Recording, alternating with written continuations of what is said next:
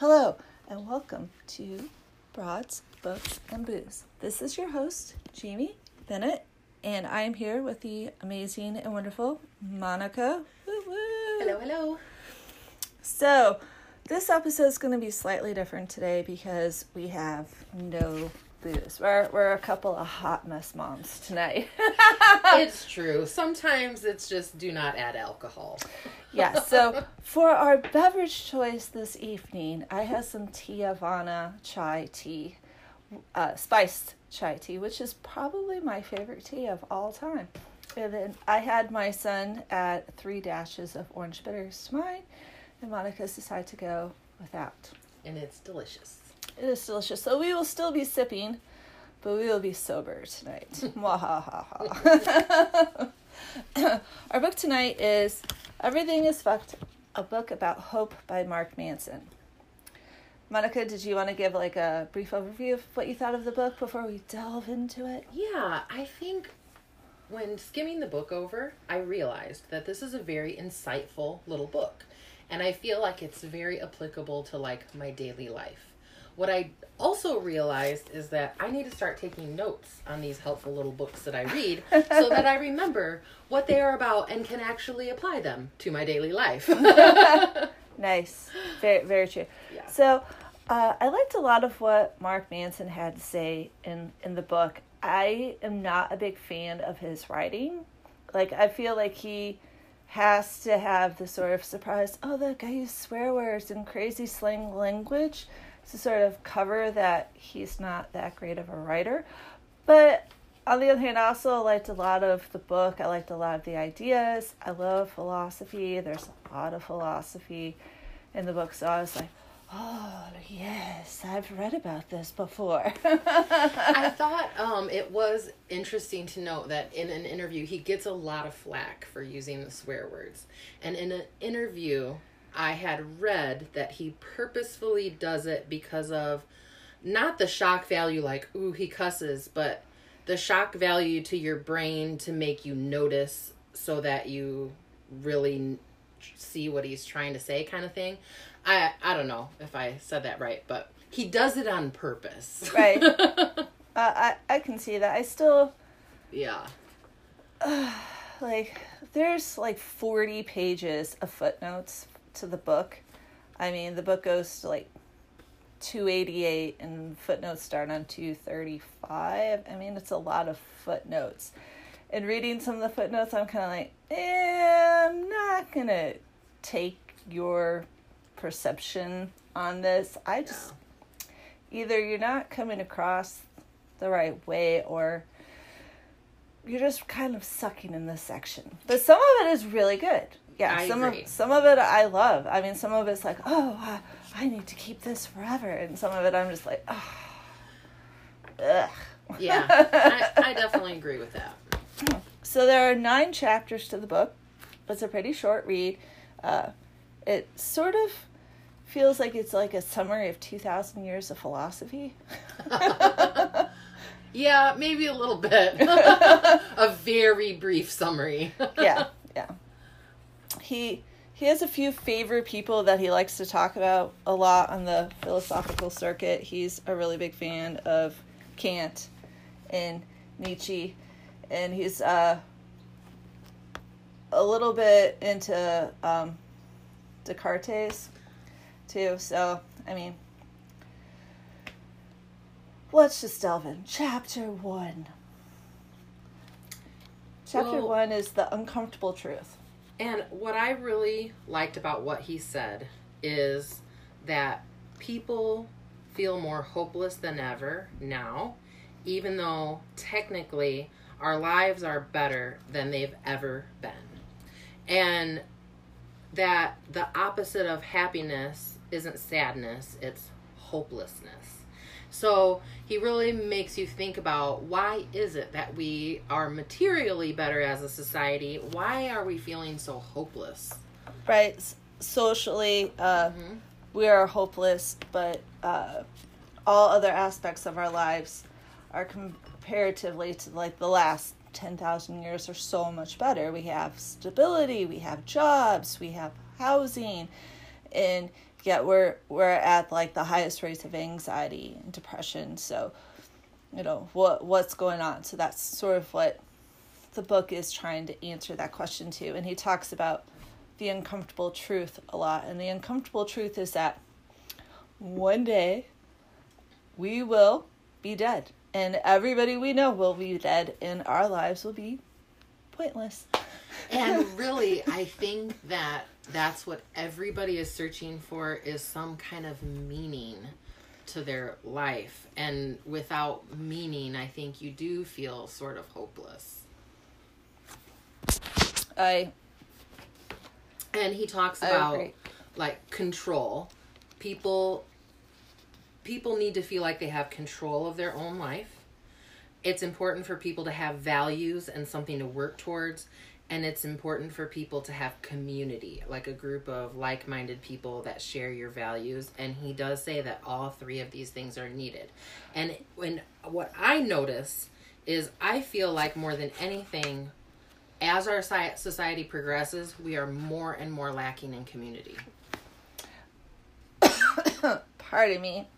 I agree 100%. So it made me think of Brene Brown when I was reading that part. It's like you have to have your tribe and you have to have that sense of belonging. He talks a lot about algorithms towards the end of the book.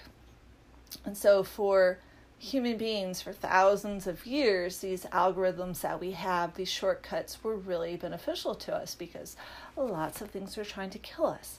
But in our society today, these algorithms don't really work for how we're living because our lives today are so far much different from what they were, hundreds of years ago, thousands of years ago. It was completely different. So it's sort of like our brains aren't evolving as fast as we're able to change the environment around us. Yeah, we're making a mess. Which in chapter 2, he talks about this guy named Eliot. Now, I have read about the Antonio Damasco study of this guy before, and Mark Manson just decided to call this patient Eliot. He just gave him a name because the patient didn't have a name in the book. So he just sort of gives him a pseudonym, which is like one of my criticisms about the book is that to make things more interesting, he just sort of makes up facts about stuff and puts a footnote at the end of the book like, yeah, I made up all this stuff. So some of it's fictionalized, but I don't really say what. Yeah. So he does that about Newton as well. So sorry as I get more comfortable, listeners.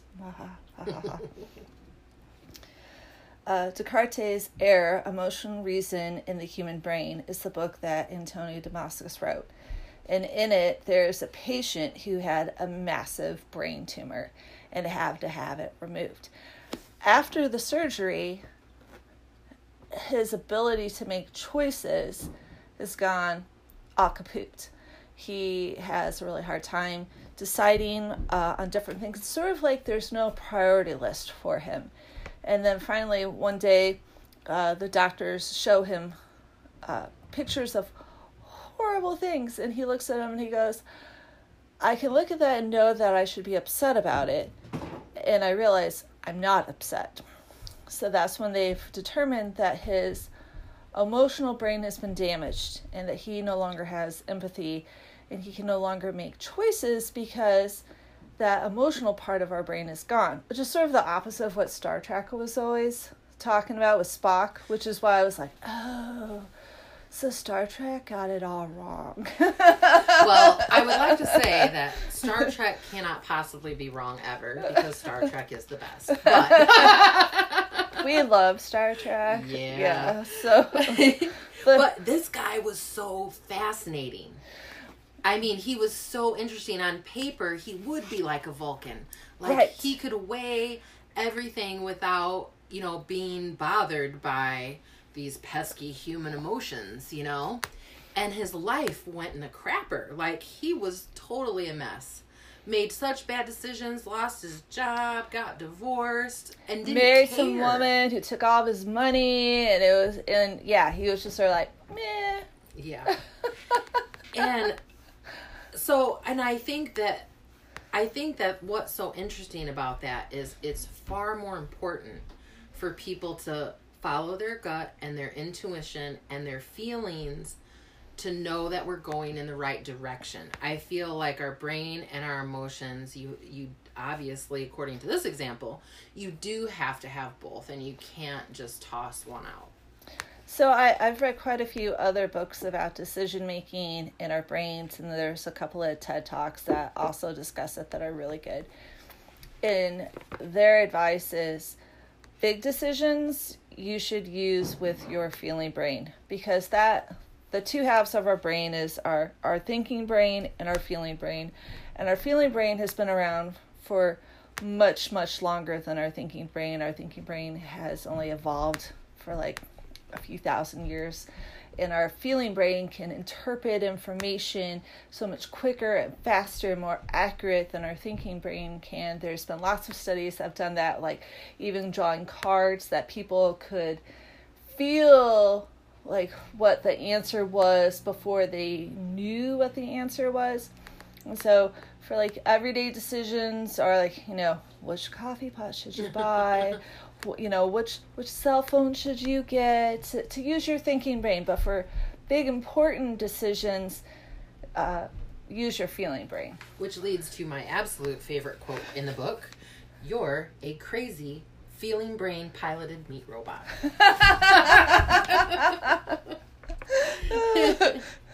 Well, and another part of this, which I found really interesting, was that to help explain addiction or being overweight. So the classic assumption A is you use your rational mind to dominate your emotions and you'll be fine. So if you're overweight, you should eat less and you should exercise more. If you're a smoker, you know that you're probably going to get lung cancer from it and you should probably quit. But yet, we cannot do that. People who are overweight know they're overweight. And you can't say, I know I should go to the gym it's not a matter of just busting through your willpower. You have to get to the emotional reasons underneath why you have these addictions and problems and face them and work with your feelings. Otherwise, you won't get better. Which is exactly how he talks about with advertisement working. Mm-hmm. And the big advertisement change and how things were sold starting at the beginning of the 1900s.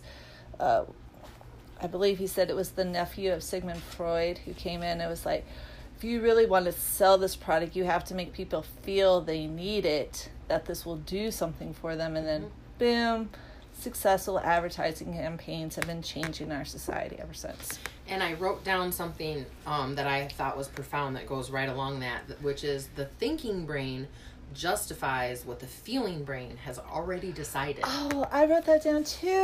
Yeah, it's like, whoa.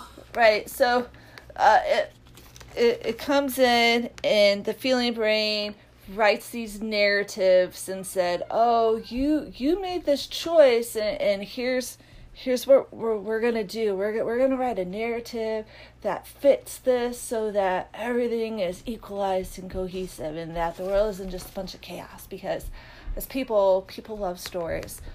We tell ourselves stories all the time.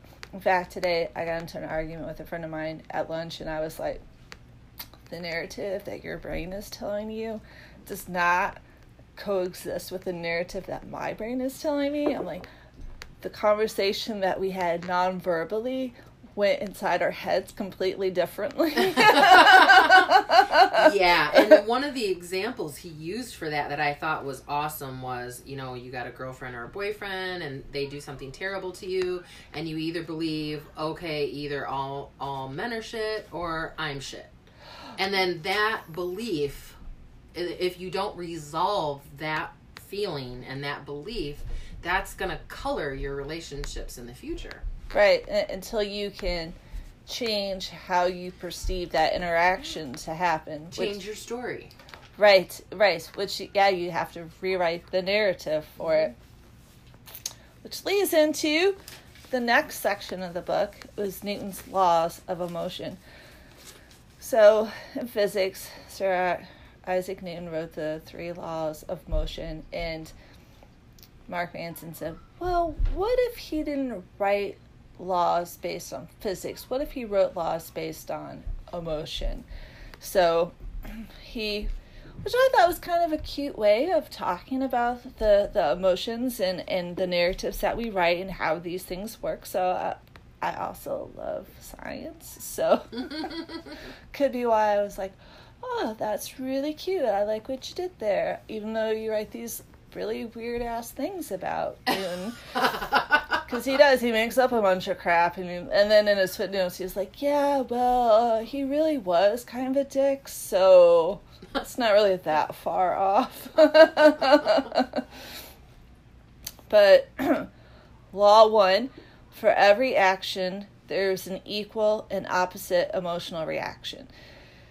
He goes on to these stories like, hey there, reader, I'm going to punch you in the face. And then you're going to have then a moral gap.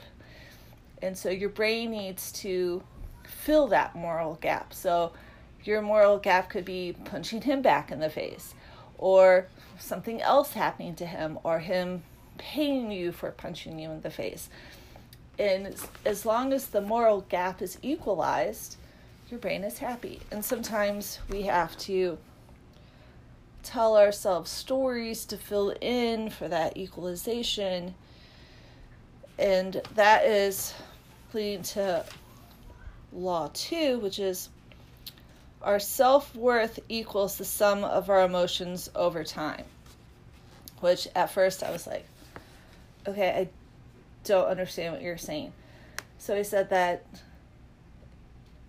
say Mark hits us in the face, but he's impervious to anything happening to him. Like, he's got superpowers. He can't be hurt. So after a long period of time, being hit in the face becomes normal. We see that as a normal thing because it's happened so long ago and that moral gap has never been equalized, so that just must be normal. So then our brain comes in, our feeling brain comes in and is like, oh, hey, this is normal because you're a dick and you really deserved it. I thought that was very profound. I actually wrote that down, that if you're unable to equalize for long enough, your brain says that I deserved it, which is why people stay in abusive relationships and, any number of things. We're so hard on ourselves. Right?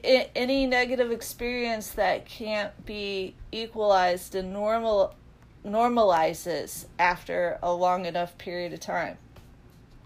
And then law number 3, which I wholeheartedly agree with, is that your identity will stay your identity until a new experience acts against us.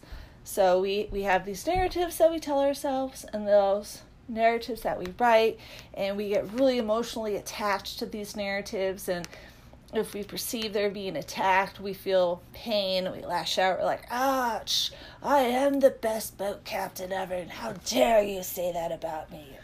And then, when you realize, oh, man, I was such a crappy boat captain, I killed all those people, and then you go through grief and loss about that part of yourself having died. And then to heal that, we have to rewrite the narrative, like write a new narrative about our future self, like, well, in the future, I'll be the best, like train engineer or something like that. Or we go back and we rewrite the past where we look and we're like, man, I was a pretty crappy ass boat captain. Yeah, and it's much easier to live unconsciously and be swept away in our narratives than it is to really consciously look at yourself. Look at ourselves, look at our values, look at why are we this way. So as like a side conversation, a friend of mine called me. I was chatting away with her and she's like, you do so much, and I'm so impressed by everything that you do. You're a single mom, and you have kids, and you still have time to make a podcast, and read, book clubs, work out, take care of myself, meal plan, all these things. And she's like, I just feel it really inspirational. And I was like, thank you very much for saying that. I feel like I have an insatiable need to be busy all the time, and it's more of a character flaw. Like, what's wrong with me that I need to, like, fill up my time so much? She's like, no, it's not a character flaw. I wish I had that. And I was like, it is inspirational. You are inspirational to me also, but I get it. Because a lot of people say things to me like, oh my gosh, you're so nice, and you really understand people, and you're great to talk to, and this and that, and this and that.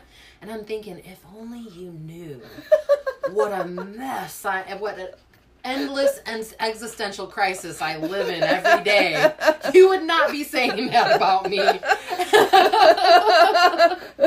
So yeah, we all live in our own little realities, and it does not look the same to other people.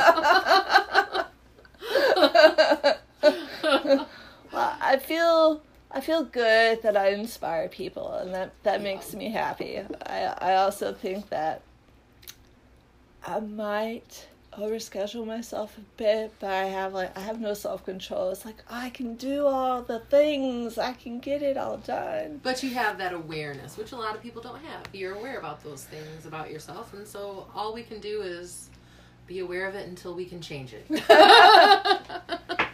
And then I'll become a big sloth, and I'll be like, I should know things. That will never happen to you. Probably not. And then the last bit that he talks about in chapter 3 is emotional gravity, which I thought was very important and very true. So we are attracted to those in our orbit who value the same things we do, and instinctively repel those whose values are contrary to ours. So if you're not conscious about it, if you're not like, oh, hey, Monica, you know what do you think about X, Y, and Z? And she says something that doesn't fit your narrative of X, Y, and Z. You're like, oh, well, we really weren't that good of friends. Yeah, that does happen, especially in our political climate in the world today. I mean, everything is very polarized. Groups are very polarized. Oh, with social media and the internet, it's so much easier to find your small little group of people who feel and think like you do. So then you just sort of magnify those thoughts when you're only surrounded by people in your circle who think and feel like you do. So like maybe, I'm Catholic, and now I'm going to hang out with some other Catholics, and they're really conservative, and then I reinforce, I'm reinforce those very conservative ideas, and the next thing you know, you're like 3 steps away from becoming a priest because you've just sort of swallowed down that spiral. Not saying that being a priest is a bad thing, that's just an example. Right. It's like without that conscious thought. It brings me back to Brene Brown again, where she says that, you have to zoom out to look at people. Like, just because somebody doesn't agree with your values and your beliefs doesn't mean immediately that they're an awful person, but we do tend to circle around people who are like-minded, who reinforce our own thoughts. So the next chapter 4, is how to make all your dreams come true, which I found partially inspiring and partially disturbing. I'm like, oh, I could start my own religion. He just gave me all the steps that I need for this. And what's weird is it totally made sense. And I found it really frightening. I was like, yikes. That's what I was like. I'm like, I have the recipe right here to start my own religion. Should this be in a book? Should he be telling people this? I'm like, I think some people could really use this in not such a positive way. Yeah, and I think many people have used that formula in not such a positive way. Right. Did you want to go over? Yeah, well, the 5 steps that he had were, you have to first have a belief system, and then you have to find followers, and then you have to establish your rituals, which it was really funny because he talks about wearing the robes and how robes are always in rituals, and I thought that was hilarious. You have to have a scapegoat, and then find a way to make money. And it was just like fill in the blank. And the find followers part was the most disturbing for me, because it is like you're preying on people's weaknesses. Right. And I could really see how that could work and how it does work. Because he says that we are most impressionable when things are at their worst, which is why a lot of religions will send out missionaries to the poorest and most destitute part of the world to sort of grow their numbers, grow their religions, and that's an easy place to grasp, because people who are at their worst are seeking answers, they're seeking help, they're wanting spiritual guidance, and so then, they're easier people to help. So and they're influence. easier to manipulate as well. So I mean, like, depending on the intentions that you have there, if you're starting out in religion, that's a sure way to start out. Yeah. And then I really loved step 3 when he talks about preemptively invalidating all criticism or outside questioning, because I see this a lot on Facebook and Twitter and other social media. People are really into dichotomies. It's either this or it's that. It's like, either you're going to let us have our guns or you're a bunch of wimps, or, just sort of that sort of thing. So they're like, all right, first of all, I'm the boss or you're the enemy. Yeah, and that's so dangerous. There's something that I like to think about. It's called and consciousness, which means that totally opposite things can be at the same time true.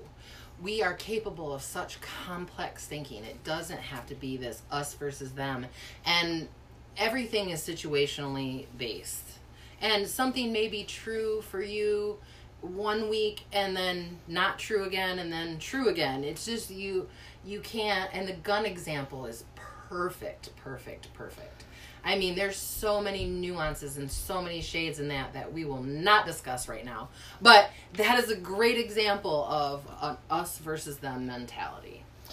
Yeah, I see it a lot all the time, and so that just sort of popped in my head right away. Of which we did talk about that a little bit when we were Brene Brown's Finding the Wilderness. Oh yeah, that's right. So we have discussed that before.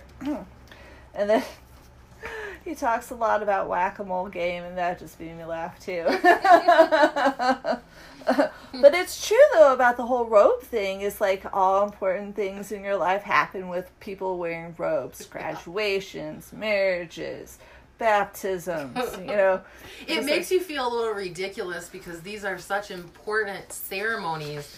And when you break it down like that, it's like, wow, really? Well, see, I went all like, well, maybe that's why they always wear robes in Harry Potter at Hogwarts. I was like, oh, maybe there should be more robes in society. Maybe I should be wearing my robes when I go grocery shopping. Hey, like, I'm all for the robe, especially the hooded robe. It makes me feel really witchy. I was like, let's make robes popular again. That's our new life purpose. So then the last step, he said, that's, when corruption begins. When you're making money, that's when humans come in and we're, inherently terrible. Yeah, we really are. That is pretty much like the summary of most of the book, is that we're inherently bad. And we have to try to be our best selves. And I think it's more of the journey to becoming your best self is the meaning. It is the whole point of things.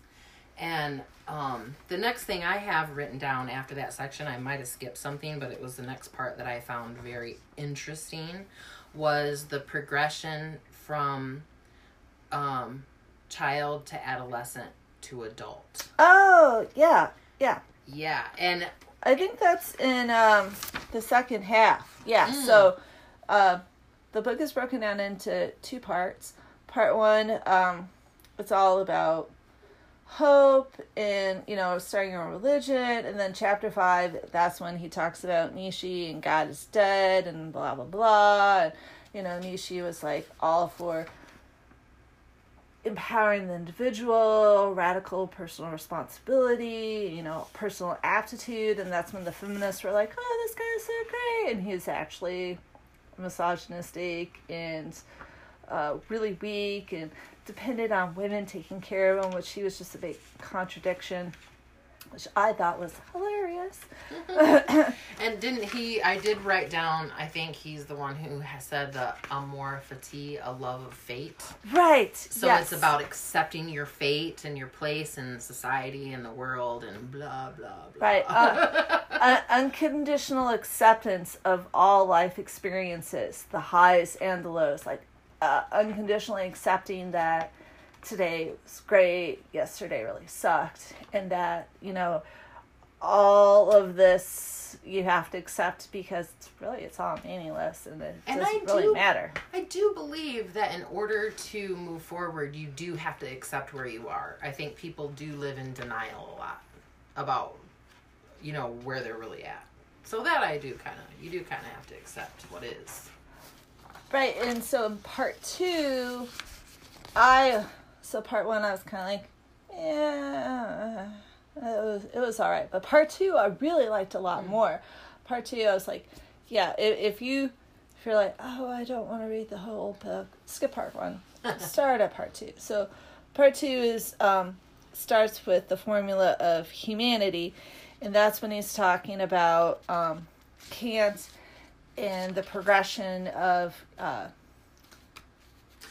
of becoming child, adolescent, and adult, and the way that our brains work. And it was really fascinating because it doesn't have anything to do with age. So we have lots of grown-up children walking around, right? Right. So it's how we learn. So when you're a child, you go right to what feels good. And he used the example of he gets into the freezer and he's like rubbing ice cream and eating ice cream, and it's the best thing that's ever happened to him, and he goes from, what I want is what I get.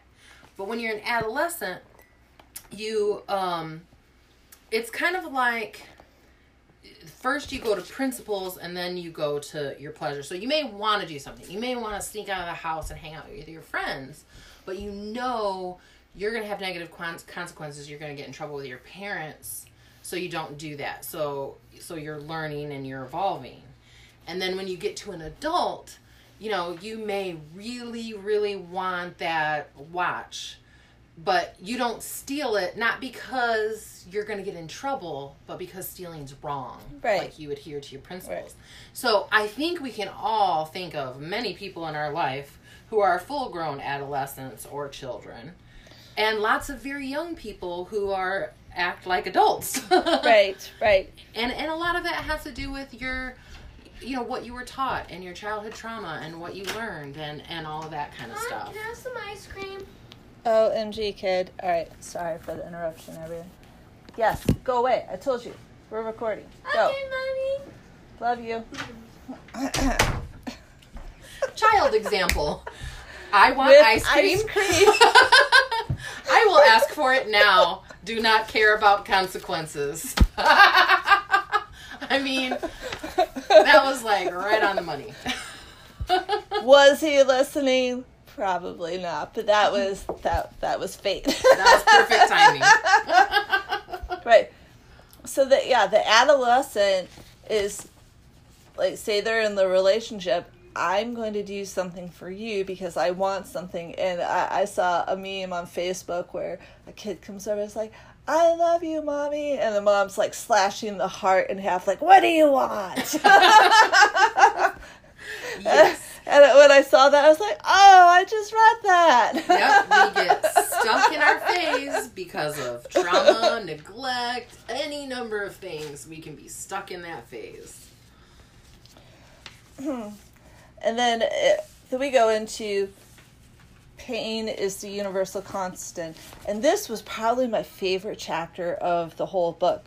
So he starts off talking about this blue dot test where they show people blue dots, and occasionally they'll show them like violet or a different shade of blue, and they're supposed to count the number of dots, and then they slowly change the number of dots, but people want that constant number of dots, so they start counting other dots that aren't blue as blue dots. So he talks about how your pain level or your happiness level from 0 to 10 being the best, everybody is usually about a 7. And I've read lots of studies that talk about this, where a person will be at their peak, they're the top of the happiest, they're number 10, life is great, this is what I've been working years for, to strive, and I'm so happy, and it lasts for about 2 weeks. And then they go back down to a 7. So like a 7 is pretty much where people are all the time, and it's completely relative. Like, you know, like our 7s are obviously much better than a 7 of somebody in, you know, like the slums of India, but we're both still at 7s. Yeah, that is really interesting, and I think it says a lot about it's not the things that make us happy, but it is our progression. It's our progression that we can't stall out or be stagnant, or we get that hopelessness feeling. Right. And so much of it's all inside our own heads. Yeah. It's like we're doing this to ourselves. Yes. And I have read lots of things about the Buddhist monk who set himself on fire. I really don't know how to say his name, so I'm going to say something, and it could be completely wrong, and I really apologize to the man. Thich Quan Duc, is that it? He was protesting about the man who was in charge of South Vietnam at the time, whose name I believe was Diem, and he had told a bunch of journalists something really important was going to happen, and 2 guys show up. One guy had a camera, the other guy didn't. The guy with the camera won a Pulitzer Prize for the picture that he took, where he gets out of the car, another monk pours gasoline all over him, he closes his eyes, lights a match, and sets himself on fire, and doesn't move a muscle. And that sparked the Vietnam War for the U.S. And I've read other books about meditation. In fact, it was even the last book that we did, the How to Change Your Mind. Mm-hmm. They talk about this guy in the book, and the power of deep meditation, and how he didn't move a muscle, didn't flinch at all, and how it was such a powerful image, and it changed the world. It went viral before viral was a thing. Yeah, that was really, hit me on an emotional level, and it's that feeling, that shock level that speaks to us as a species way more than words could have. They tried words, right? Obviously way more than words could have ever done. And he does say that meditation is a never-ending observing and confronting of your flow of pain, which is why so many people are terrible at it. Because it's really, no, who wants to do that? You know? Nobody. But kind of we have to. Right. What exactly is going on with my body? What am I feeling? Where is my breath? And being introspective, like, no, I don't really want to know about me. Ugh. Yeah, I'd much rather, binge watch Netflix and distract myself and not think of this, and I don't do that ever. Right.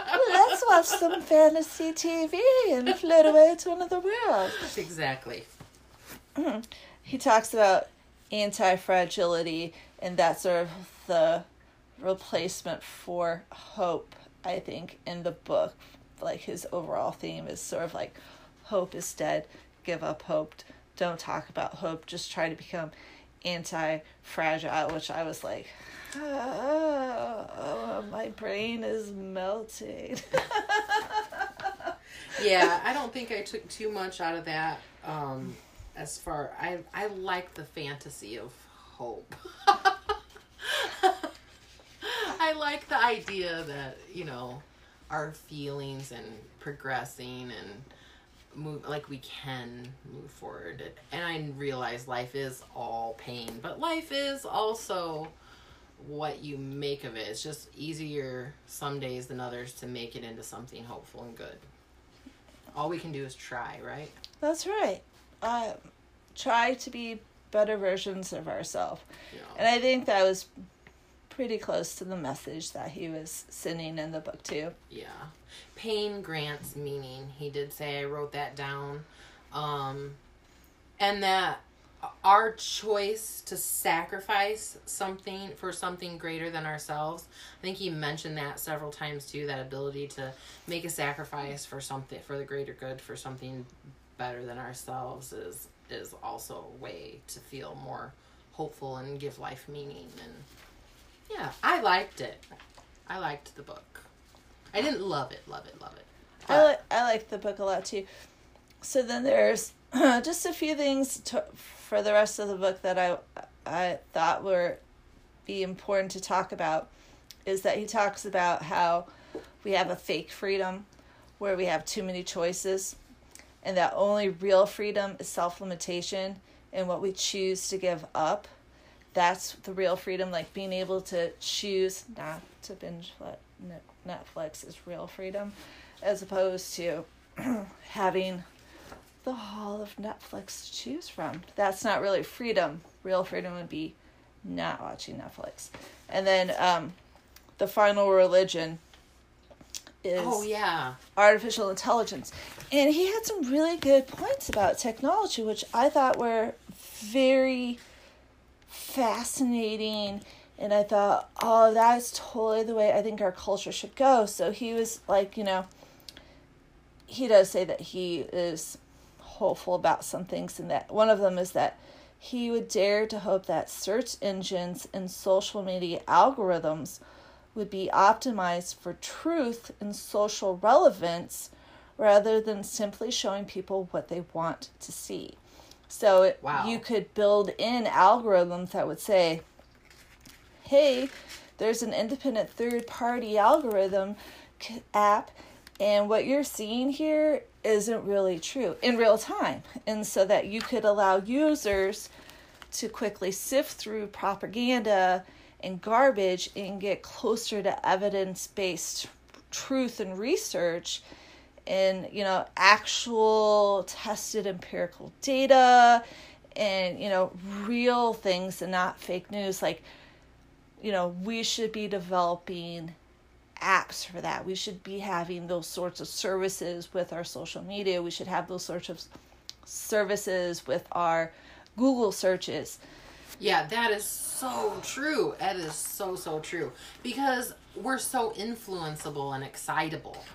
And especially if we're only staying in our social circle or our orbits with people who think like us. Especially on social media. Yeah, so then you're circling in your orbit, seeing all this information that may or may not be true, may be evidence-based, may not be evidence-based. So I was like, oh, that would be brilliant. I'm like, we should totally do that. That should be a thing. We need to ask for that. We need to want that.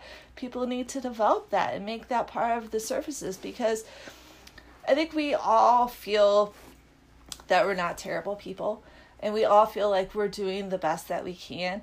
And having something out there that would help us be the best versions of ourselves like that, I think would benefit everyone. Yeah, because, we have more information at our fingertips than ever before. And I feel like we're getting stupider and stupider and stupider. I mean, if you look around, it's just crazy. So, yeah, definitely that would be helpful. Right. And he does also talk about how humans we're bad algorithms, and that artificial intelligence will be smarter than we are, and one day it'll sort of take over the world. And he went all like Skynet on it, like maybe they'll take out the humans because we're pointless, because we suck. And I was like, we do suck. Give us another chance. So I think that is the wrap up of the book. Everything is Fucked, a book about hope. So the book really isn't about hope because he pretty much says hope is dead at the beginning of the book. So it's just more about the human condition and finding meaning in your life. And I think it's a redefinition of hope. It's not necessarily that, it's just not the hope we thought it was. Right. And that we're the ones who are making ourselves unhappy. Right. And that we need to look inside ourselves and try be better versions of ourselves so that we would be happier. Yeah. So, goals. Woohoo! Oh, that's a wrap up, folks. So thank you so much for listening. Yeah. And we will see you again next month. Bye.